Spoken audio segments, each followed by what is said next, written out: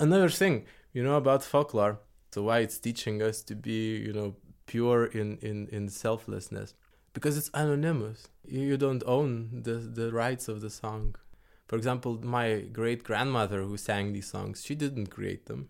And she had the same right to sing them as her own as her great-grandmother.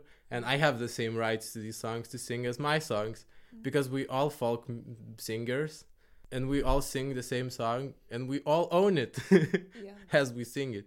You are not the author of the song, but when you sing it, it belongs to you the same way as it belonged to the ancestors, and that's already a connection.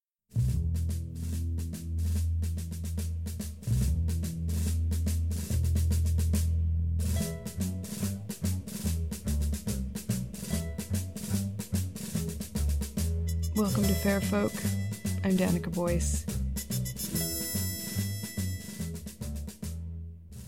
Hello, friends. What I have for you today is the last bit of Lithuanian content I'm going to release for a little while, and it'll wrap up this period where I focus intensely on Lithuanian music and culture, so I can share some other things I have coming next.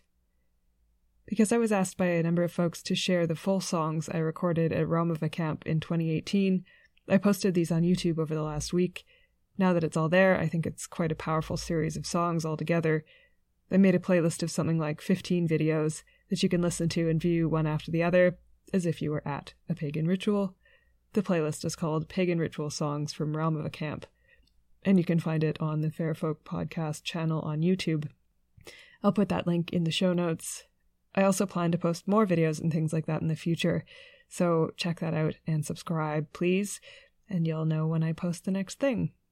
And please also make sure that you subscribe to the Fair Folk one and not the Danica Boyce YouTube channel. Though I'm flattered, it's easy to get them confused, and I'll be posting on just the Fair Folk one from now on. So, this conversation that I'm sharing in this episode is one I had when I was in Lithuania in the summer of 2018 at Romava Camp, a gathering of Lithuanian pagans. Part of the interview appeared in the first half of the Children of the Sun episode, but it was such an interesting and inspiring conversation that it feels right to me to share the whole thing with you.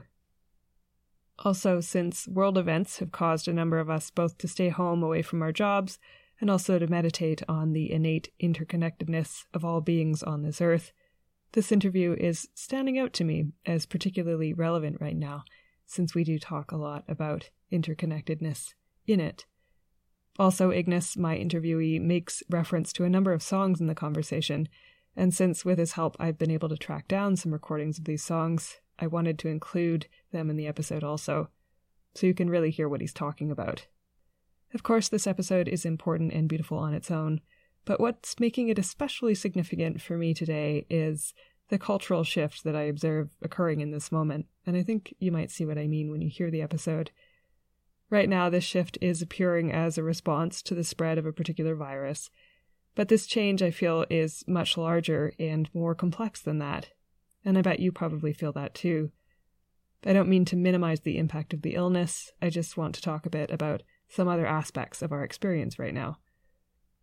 We are being reminded at this moment that anything can happen, and it is totally up to us how we are going to frame that reminder for ourselves, whether we're going to allow it to totally destabilize us, or whether we can encourage ourselves to see it, in the longer view, as the precondition for positive change.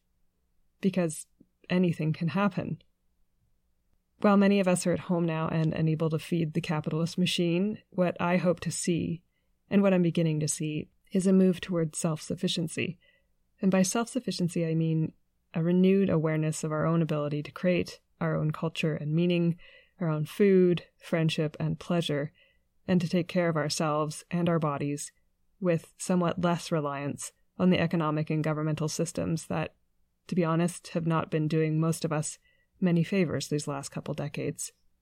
And the change that I'm finding personally really inspiring, that I've been seeing in general in our culture lately, but also on social media to a greater degree in the last week, is an increase in the simple practice of singing among ordinary people.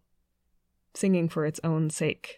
Singing to feel connected to one another and to the cosmos, to feel nourished by the movements of our bodies on the earth, to feel empowered to make our own expression and be justified and supported in making that expression. Singing was once a part of everyday life. It was built into the fabric of every activity, singing in rest and before sleep, singing in mourning, singing during travel, during work, and during devotion, and as devotion. And I think devotion is one of singing's primary roles. Devotion to expression, of course, but also to expressing yourself as part of the earth. We are the instruments of the earth, and when we sing, we feel the earth's beauty in our bodies, and we multiply it. Here's something I think about all the time. Joseph Jordania, he's an ethnomusicologist, and he's done some evolutionary biology work. I interviewed him a while ago for the Polyphony episode, and one of the theories he had, and I'm not sure if you mentioned it in the episode or not, or if you've had a chance to hear it, but he theorized that humans sang before they spoke. He says that there was a time, in humanoid history at least, where we only sang, where we communicated primarily through melody and through rhythm, rather than this articulated, semi-monotone speech that you're hearing me perform right now. And of course there are more tonal languages in the world, more melodic dialect than North American English, but I just love that idea that song is one of the easiest, oldest, most accessible, and most important ways that we can connect to the earth and to its innate divinity. So I meditate pretty regularly, and there was this one time I was asking my higher self in meditation how to deal with this difficult decision I thought I had to make, and I was really stressed about it.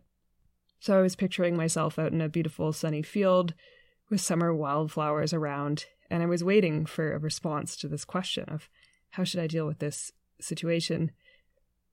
And I just heard this loud voice filling the field and my consciousness and just saying that your job is simply to sing the joy of the earth. And what I was worrying about suddenly seemed a lot less important. And maybe you feel me in this, and I can say that maybe it's all of our jobs in these human bodies just to sing the joy of the earth. And everything else is just not our business. What would it feel like right now to say to yourself, in this moment of uncertainty, my job is just to sing the joy of the earth? I can even pause for a second so you can say it out loud with me if you want. My job is just to sing the joy of the earth. A song is always a gift, and you and your body deserve to sing. As I'm thinking about all these things, I feel that it's time that we remember that singing is not just for professionals. It's for every single person who has a voice. The recordings of performances that we hear every day now are highly manipulated, and the human voice just doesn't sound like that in reality. Long before it came from the radio, the music came from us, from all of us. Music is embodiment, and what better way to make our lungs strong and to meditate on the in-breath and the out-breath that we all share than to sing whatever it is that's in our hearts. Your song is a devotion to the earth, to divinity, and to the divinity that is your body, since your body is such a beautiful expression of this earth and this universe. In this next week and beyond, I'm committing myself to sharing as much song as possible on this podcast, on Instagram and Facebook, and to try to draw the conversations I have to focus on how much power we yield in possessing the simple ability to sing. So, now that I've shared those thoughts with you, I'll share my full interview with Ignas Shatkauskas, a priest in the pagan religious group Ramava, from their yearly gathering called Ramava Camp. The performers and titles of the songs in the episode are all to be found below in the show notes. I hope you find this interview and these songs as uplifting and as interesting as I do. But if you do, please share them so other people who might need to hear them can access them too. Here's our conversation. Okay, my name is Ignas Shatkauskas. I'm 29 years old, and now I'm a Vaidila, a priest of Romuva, of Lithuanian paganism. I've been Vaidila now for 2 years, and I've been inaugurated in the celebration of spring, Yore, 2 years ago in another place by the same priestess, Inia, by Krive Inia. How did you begin to be involved with Ramadan? Oh, you could say I was meant for this even before I was born, because in my family there's a strong tradition of folklore and ethnic culture, and my great-grandmother was already a big carrier of traditional songs and of ethnic wisdom, folklore, fairy tales, and so on. And many of these are recorded into the great book of songs of Lithuania, especially from my great-grandmother. And I actually remember her singing her in her village of Švenčionys, singing these songs, telling these fairy tales, and kind of carrying on the tradition, and so on. Her daughter and her daughter's daughter was my mother, and so all of these women were carrying this tradition from one to the other. And my mother is one of the head folklore organizers in Lithuania. She organizes the main folklore festivals in Lithuania. So I was, from my earliest childhood, I was always surrounded by old women, old folk singers from all of Lithuania all the time, and I was growing surrounded by my mother, listening to these songs, writing about them, and so on. So I was never baptized, or I have not been touched by any other religions. So you can say I was Romuvian since my birth. And the more I grew, the more I saw that my place is in the nature, and that's where the sacred things are, that's the example of balance that we should strive for. So I was discovering myself more and more into this tradition, and then I picked up bagpipe playing, which is traditional Lithuanian bagpipes called Labanoro bagpipes.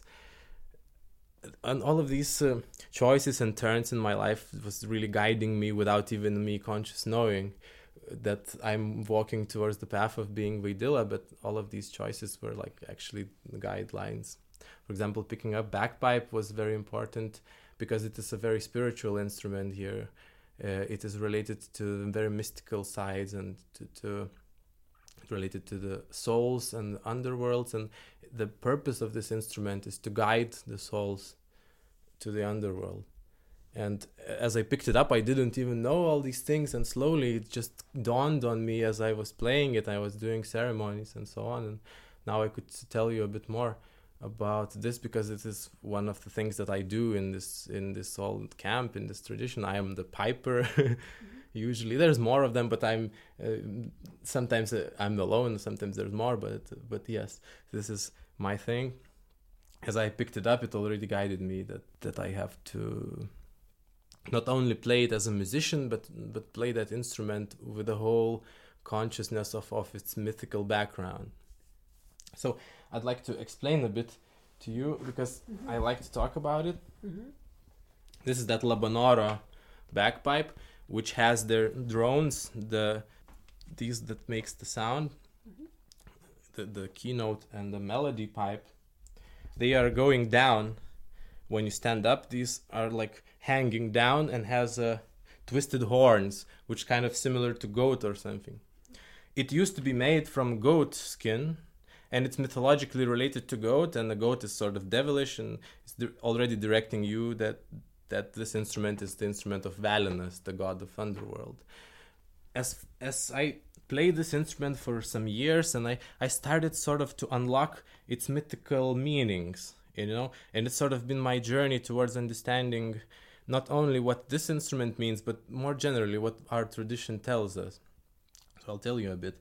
This is the blowing instrument, the air instrument. That means that you have to give your spirit, your breath to it, and it demands like a lot of air constantly. Imagine if you're blowing a balloon which has a huge holes in it, and it never gets full, and so you're just all the time giving all of your breath towards it. So already you can interpret it as some kind of spiritual practice, maybe as some yogis do, the breathing techniques and so on. So this is a really big breathing technique mixed with the melody, that you have to at the same time sort of forget yourself and get lost in the melody.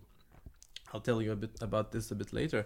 But yeah, so, and for example, if I share this instrument to to another person or to give it to kids to try to, I already share my soul and my breath with the community. So this way how we communicate by sharing our breath through the same instrument. And that how it becomes already a sacred thing, because it shares the breath and the soul of the community. And many people that I traveled through the world, have touched it and breathed into this instrument. And so it contains not only my spirit, but the experiences already and the people I've met. So, but now a bit more about mythological things. You see, it has probably most of bagpipes around the world have the same technique of having a drone note, or more of them. But what is important that one side of the bagpipe is not, played with fingers, and it gives a constant single note, which is the octavic harmonic note. And the other end is the melody flute, called lalaika or dudele in Lithuanian. So you can play it with your fingers and do many variations. So it seems a simple build, but as I played it, I started to unlock the deeper meanings of it. As I did ceremonies and so on, it dawned on me that this is the two sides of existence.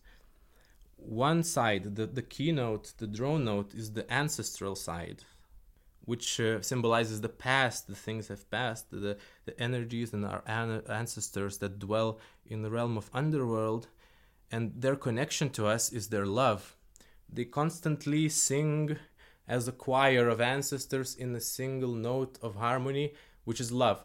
They give us the supporting note, the accompaniment towards our today's melodies, towards different paths and choices that we take today.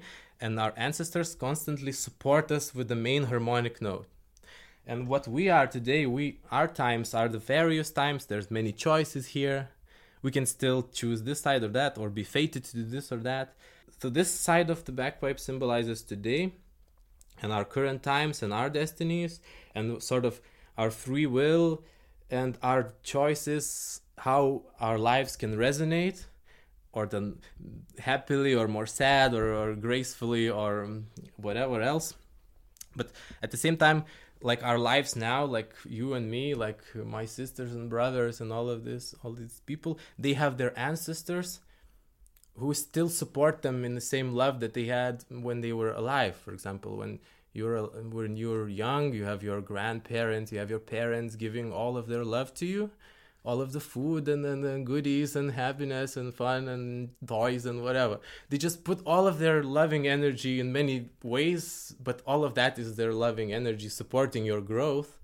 And when these people pass, this love does not disappear. It just transforms into some kind of singular harmonic background that is always there. We just don't really hear it because it's always there, that it becomes some kind of a background noise. But what is very important actually is this side, is the ancestral side, because it is the one that is a bit more covered. It's a bit more hidden, it's more monotonous, you cannot really perceive it so easily, but it's there.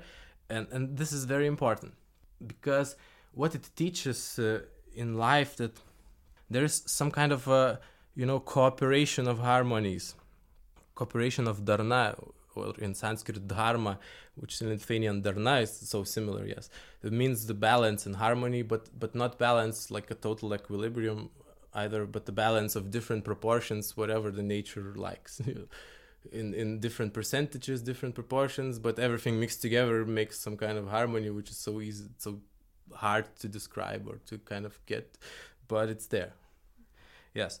And now maybe you already heard that all of these people and Romuvians, they sing a lot of songs and sutartines, especially these polyphonic songs. And I found out that they are also made in a very similar principle. You can also interpret that song in the same way as I interpret this instrument. There's usually one voice who gives support, singing more monotonic sounds, and the other voice is a soloist who is playing the main melody. And in some polyphonic songs, these parts change constantly. So same singer sometimes is the background singer, like the accompanying singer. Sometimes he's the leading singer, and all of them changes the places, and all of them fit the roles. So what it teaches us is also the same idea, that the one who gives support to the leading singer, the one who is the accompanying singer, he has to sort of tune his ego down a bit so he would not sing too loud. He would not overwhelm the leading note, but be the proper support. So he has to a little bit forget himself and, the desire to prove himself, to, appear so cool and show your voice to other people and see, oh, I'm such a great singer. So you have to kind of keep it down a bit so that the leading voice could take the first stage, and you're supposed to be in the background. But when the song changes you, the next minute you already are the leading voice. So you have to step out and give all of your energy as a leading voice, but at the same time, not completely, overwhelm the background. So it's constant change, and there's a constant lesson of being, not selfish. So even in such a simple things as singing these polyphonic songs that is happening everywhere here in this tradition and in this camp, there's already some kind of morality, some kind of special polytheistic Lithuanian morality that says that you must not forget the background of nature, the background of ancestors, because it gives you the harmony to exist. It gives you that note, that resonant note that would make your life sound, harmonic. If you would cut it out, then your life might be harmonic, but it would lack that support. Yeah. So this is the key in all these songs and everywhere, and all of these morality lessons they're telling us about this metaphysical understanding of pagans and the world, how to create harmony around yourself and how to kind of tune into the harmony of nature.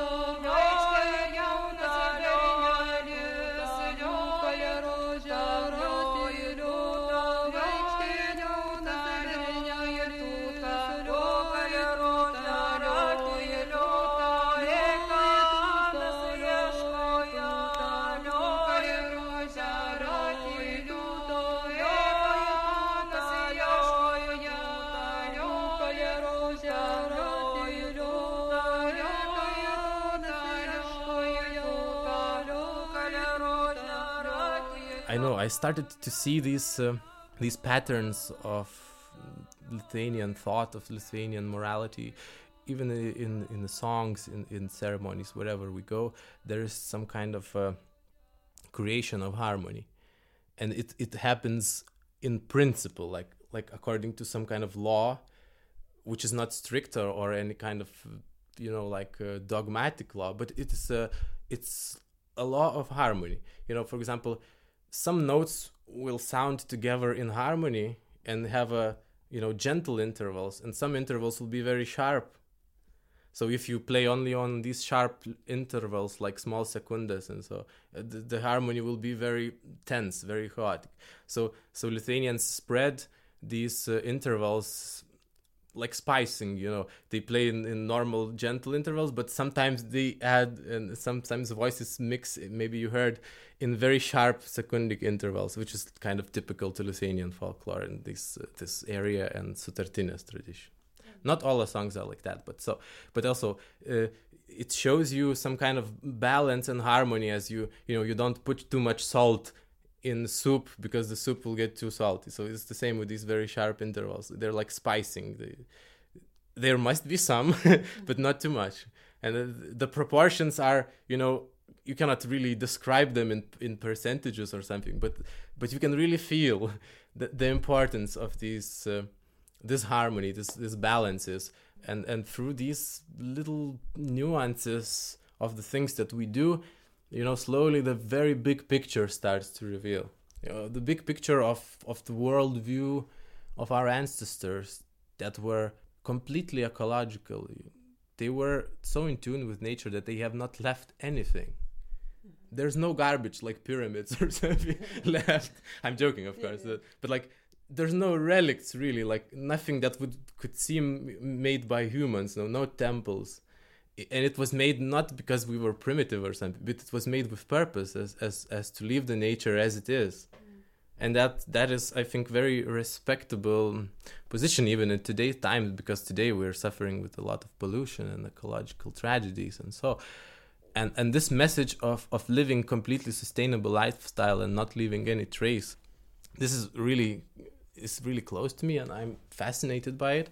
And so, as I'm telling you, through playing, through singing these songs, this big worldview is slowly reveals itself, and somewhere there, and deep in this mythological understanding of the world, there is a way for us really to get back to that natural way, and we can really again perhaps live in the same way as our ancestors, of course having all the current technologies, but not leaving so much trash and so much trace after us. Okay, so this thought ran out. No, it's amazing. I actually, from earlier, someone else who plays the hurdy-gurdy spontaneously told me the same story about realizing that the drone in the hurdy-gurdy is the divine, and the melody is the human element. And I just thought that was just 2 weeks ago. You know what I mean? So where have you been? I was in Iceland. In Iceland, Yeah, wow. yeah.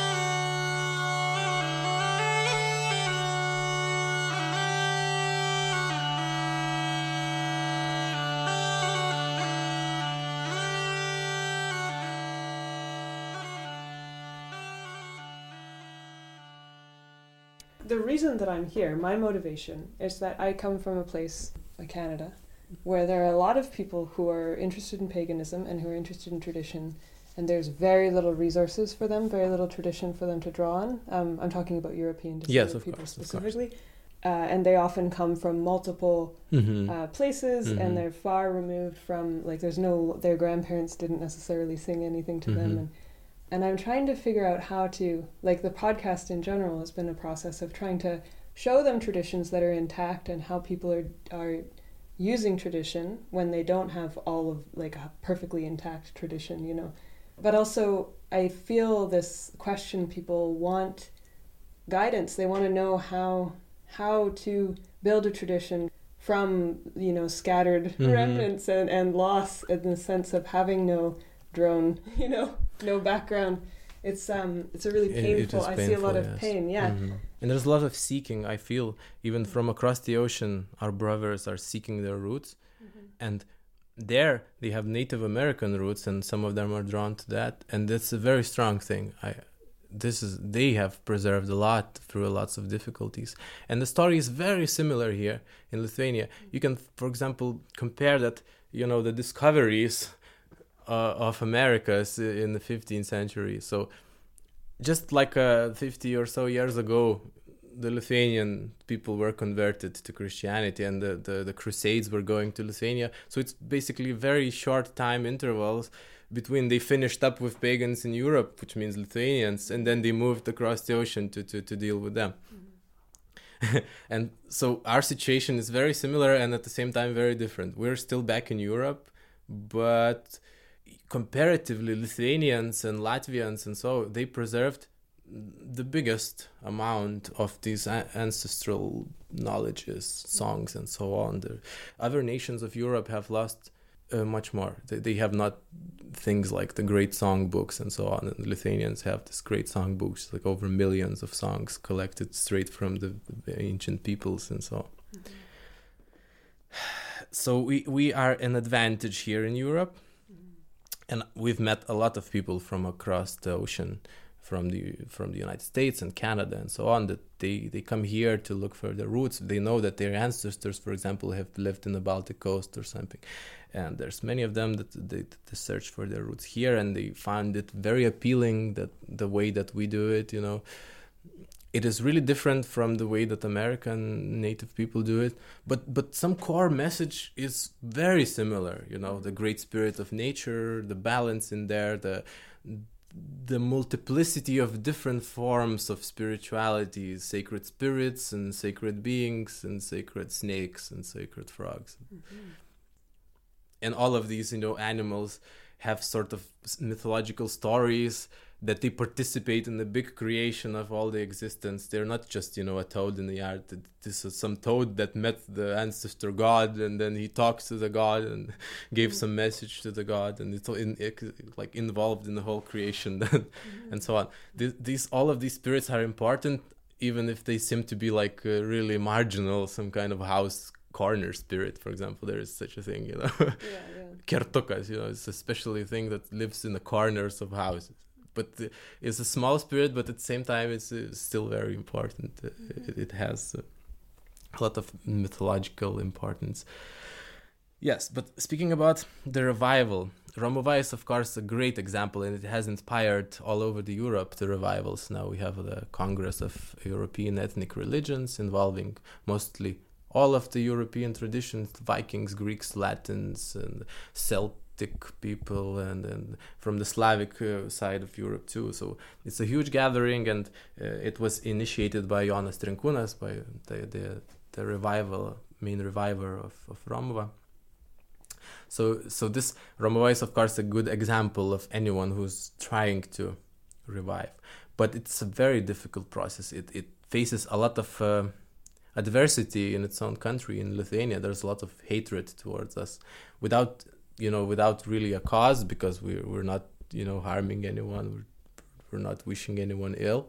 But still, people are sometimes very suspicious, or just downright arrogant, and superior, trying to somehow put us as some, primitive people or so. But it's not true, and now it's not even weird to speak about these things today, because the main trends in the world are actually the opposite. That people are turning back to the ancestor traditions and looking for values there. What is important in revival is to get something tangible, like songs, like dances, from somewhere, and start doing them.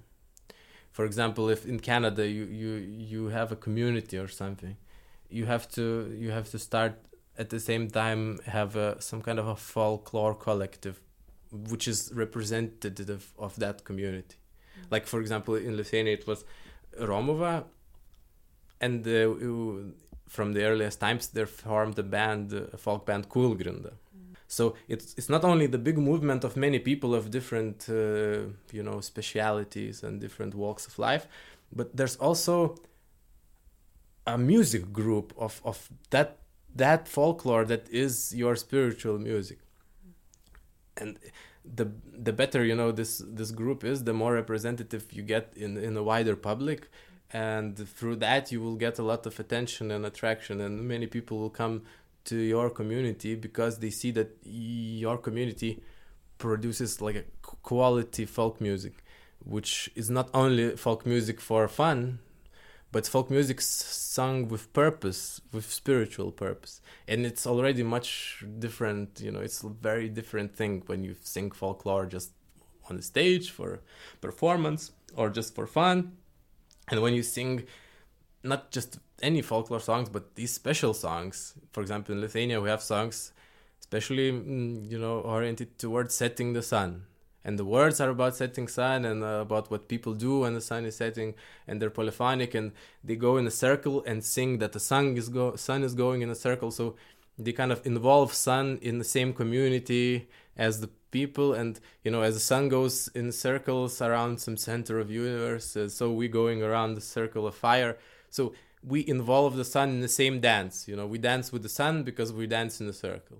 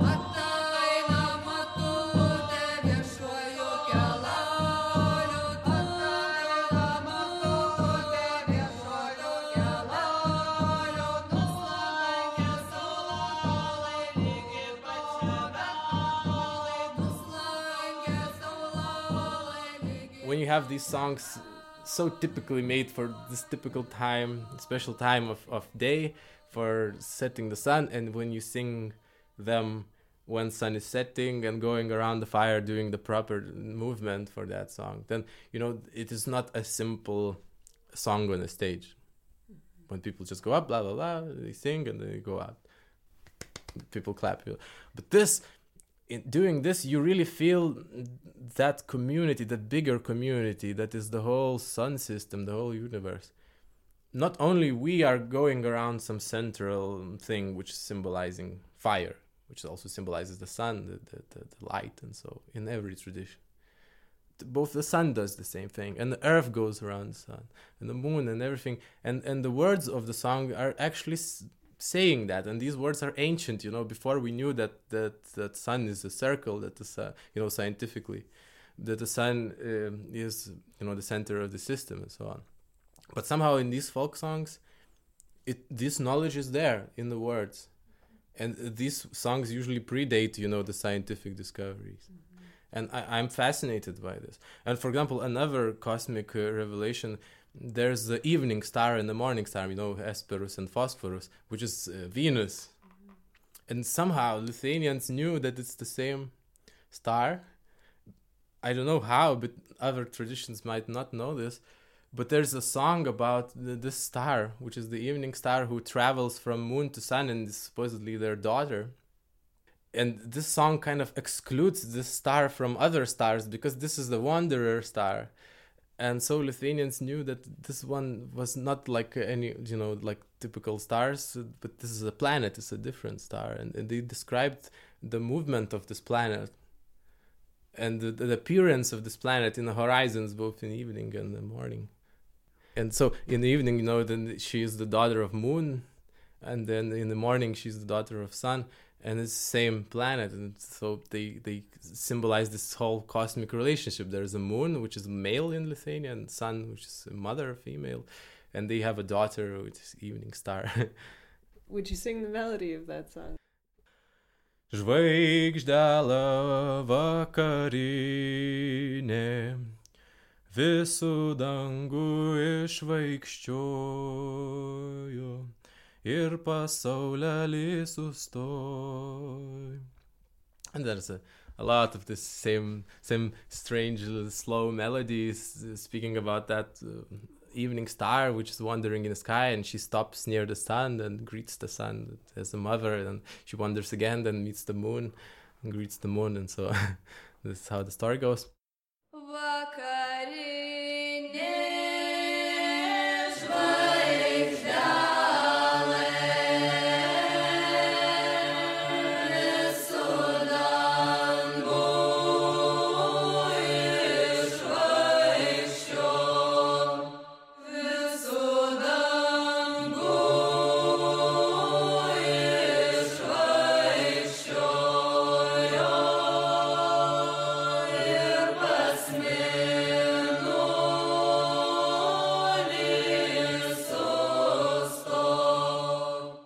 When you do these songs, and many ritual songs from many traditions, you will find the words of the song itself describes what you must do. And you have to just listen carefully to the words of these songs, and they will basically guide your rituals. And you have to start doing them, as you go on a hill and the sun is setting and you sing these songs for sun setting. And this makes you feel like much in such a community with the sun that you are really feeling why Lithuanians call sun mother, Well, we are all, blessed by Mother Sun. Our life exists because we have this wonderful star. And Lithuanians express this kinship, this closeness to the sun, this love that we feel to the sun, and the love that we feel from the sun in the form of warmth and light. And it is expressed in this metaphysical family.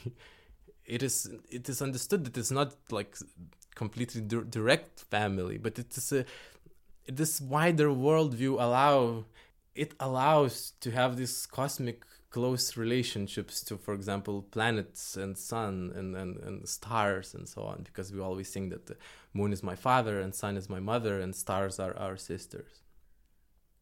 and it's kind of reflected in the human lives. There's, for example, as for a man, you have to choose a wife, which would be then your son, the only light, and then other stars are other women who are like then the sisters.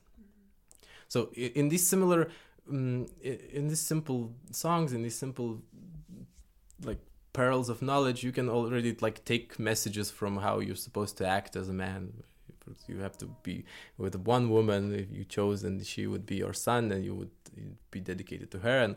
And other ones would be distant sons. They're also sons for someone else, maybe, but not for you.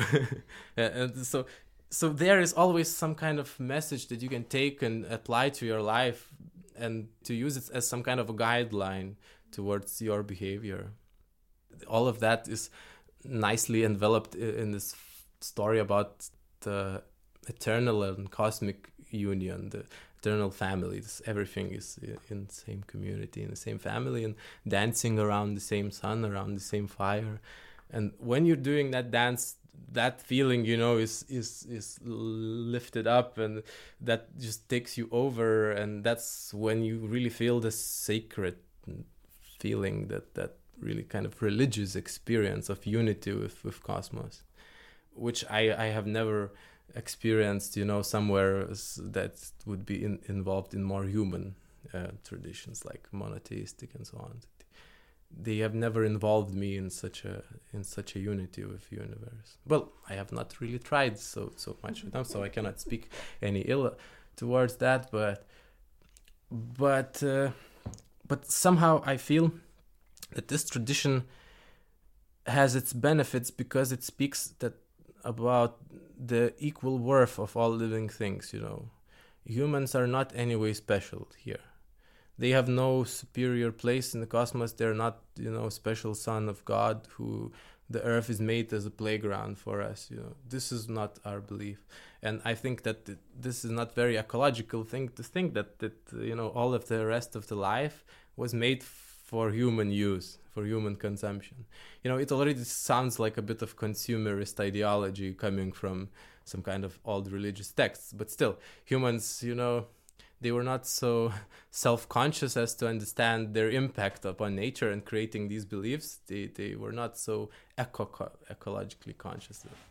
But somehow ancient tribes of Native Americans, of Hindus, of Africans, of Baltics and so on, they developed a different worldview, which does not exclude humans as having the rational mind and capability of language. That still does not exclude us from all the stories of nature. We are still in the same circles as the sun, in the same circles as all the animals. And in every Lithuanian song, probably you will always have kind of two parts or two analogous stories that tells, for example, the life of a birch tree or of a lime tree. On one, that lime tree had 9 branches. On one of the branches, there's a cuckoo nest, and so on. There's the story goes more detailing, and another part of that same song, there's a woman who had 9 daughters, and one of the daughters got married. So the parallels of that tree life with 9 branches as 9 daughters. And some of the daughters get married, some of them daughters got cracked, like the wind, the storm breaks one of the branches. So analogously, in the mother side of the story, there's some of the daughters die because of war or something, or some of them are taken away by husbands into other houses. So this parallel almost in every song, that there's some kind of destiny of living things, of birds, plants, of trees, and analogously the story of humans. And the main points of story are always the same, like 9 daughters, 9 branches, So mostly every song will tell you that there's the same fate of that natural life and human life. There's no difference, There's 2 parts of the same song. So that oneness is really expressed very strongly. It's not separated. It's not separated at all, because, for example, lime tree has the same destiny and same woes and pains as the mother would have if losing her daughters and so on.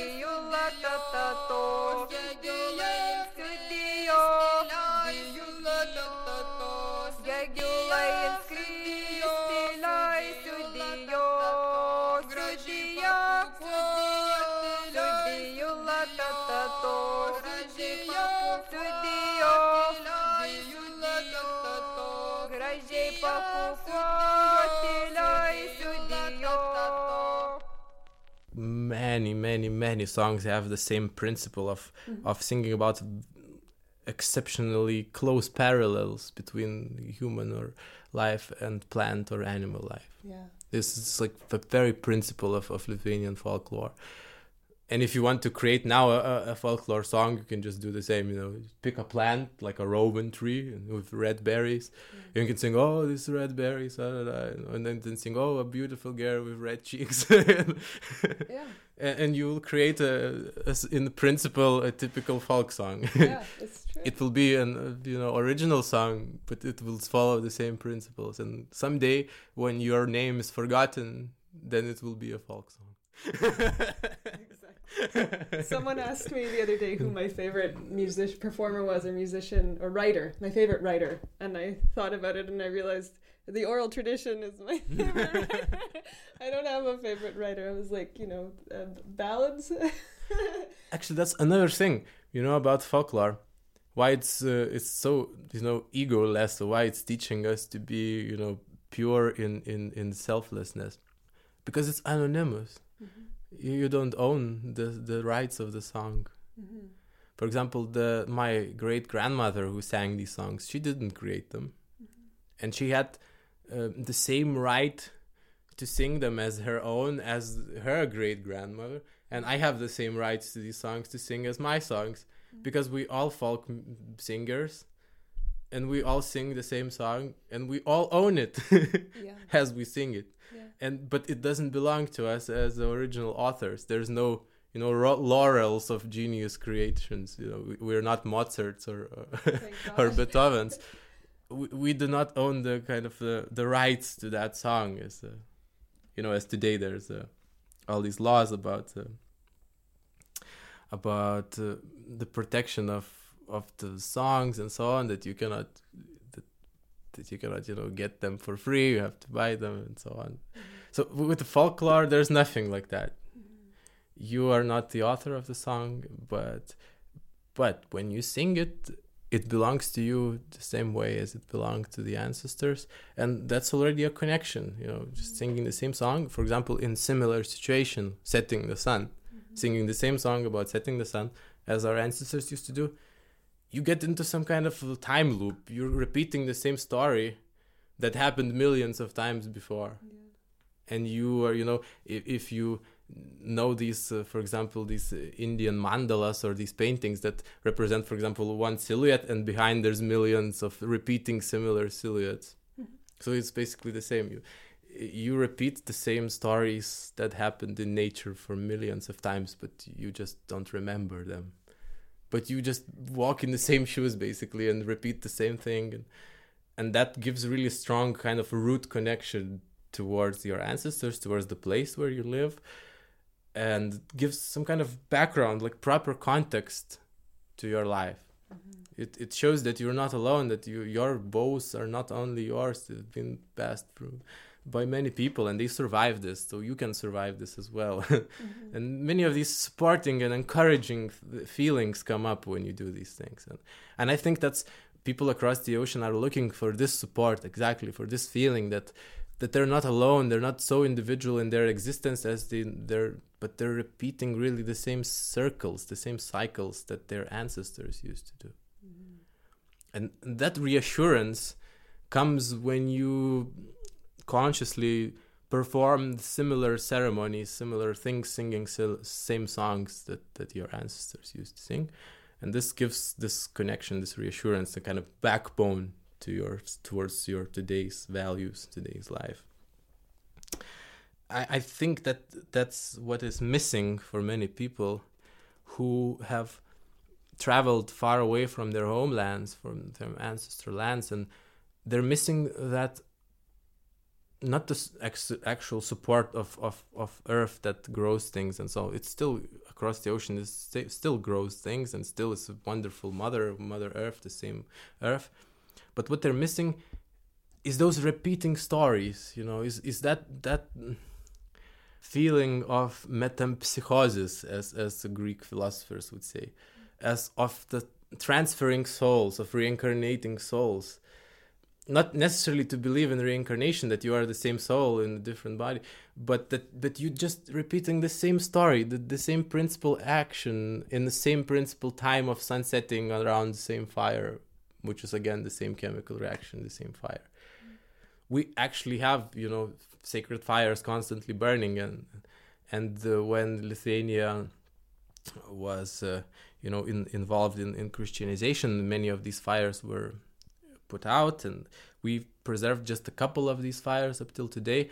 But now these sacred fires are burning again constantly, and we dug up, archaeologists dug up some sacred places and found the coal embers from these eternal fire altars that used to be burned in our sacred woods. And so we took these coals from these archaeological sites and spread across Lithuania in sacred fire, so we could symbolically say that we are continuing the same fire, literally the same fire with the same ember, even though it's just one ember carried, but that is the same fire.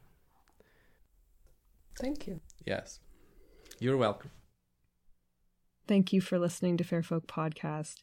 Please share the podcast if you love it and rate it positively on iTunes.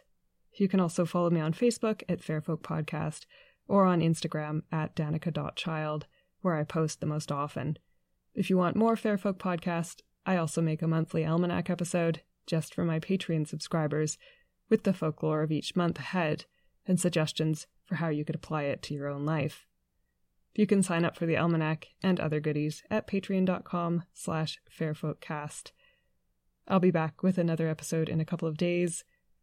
Until then, I hope you're singing out there.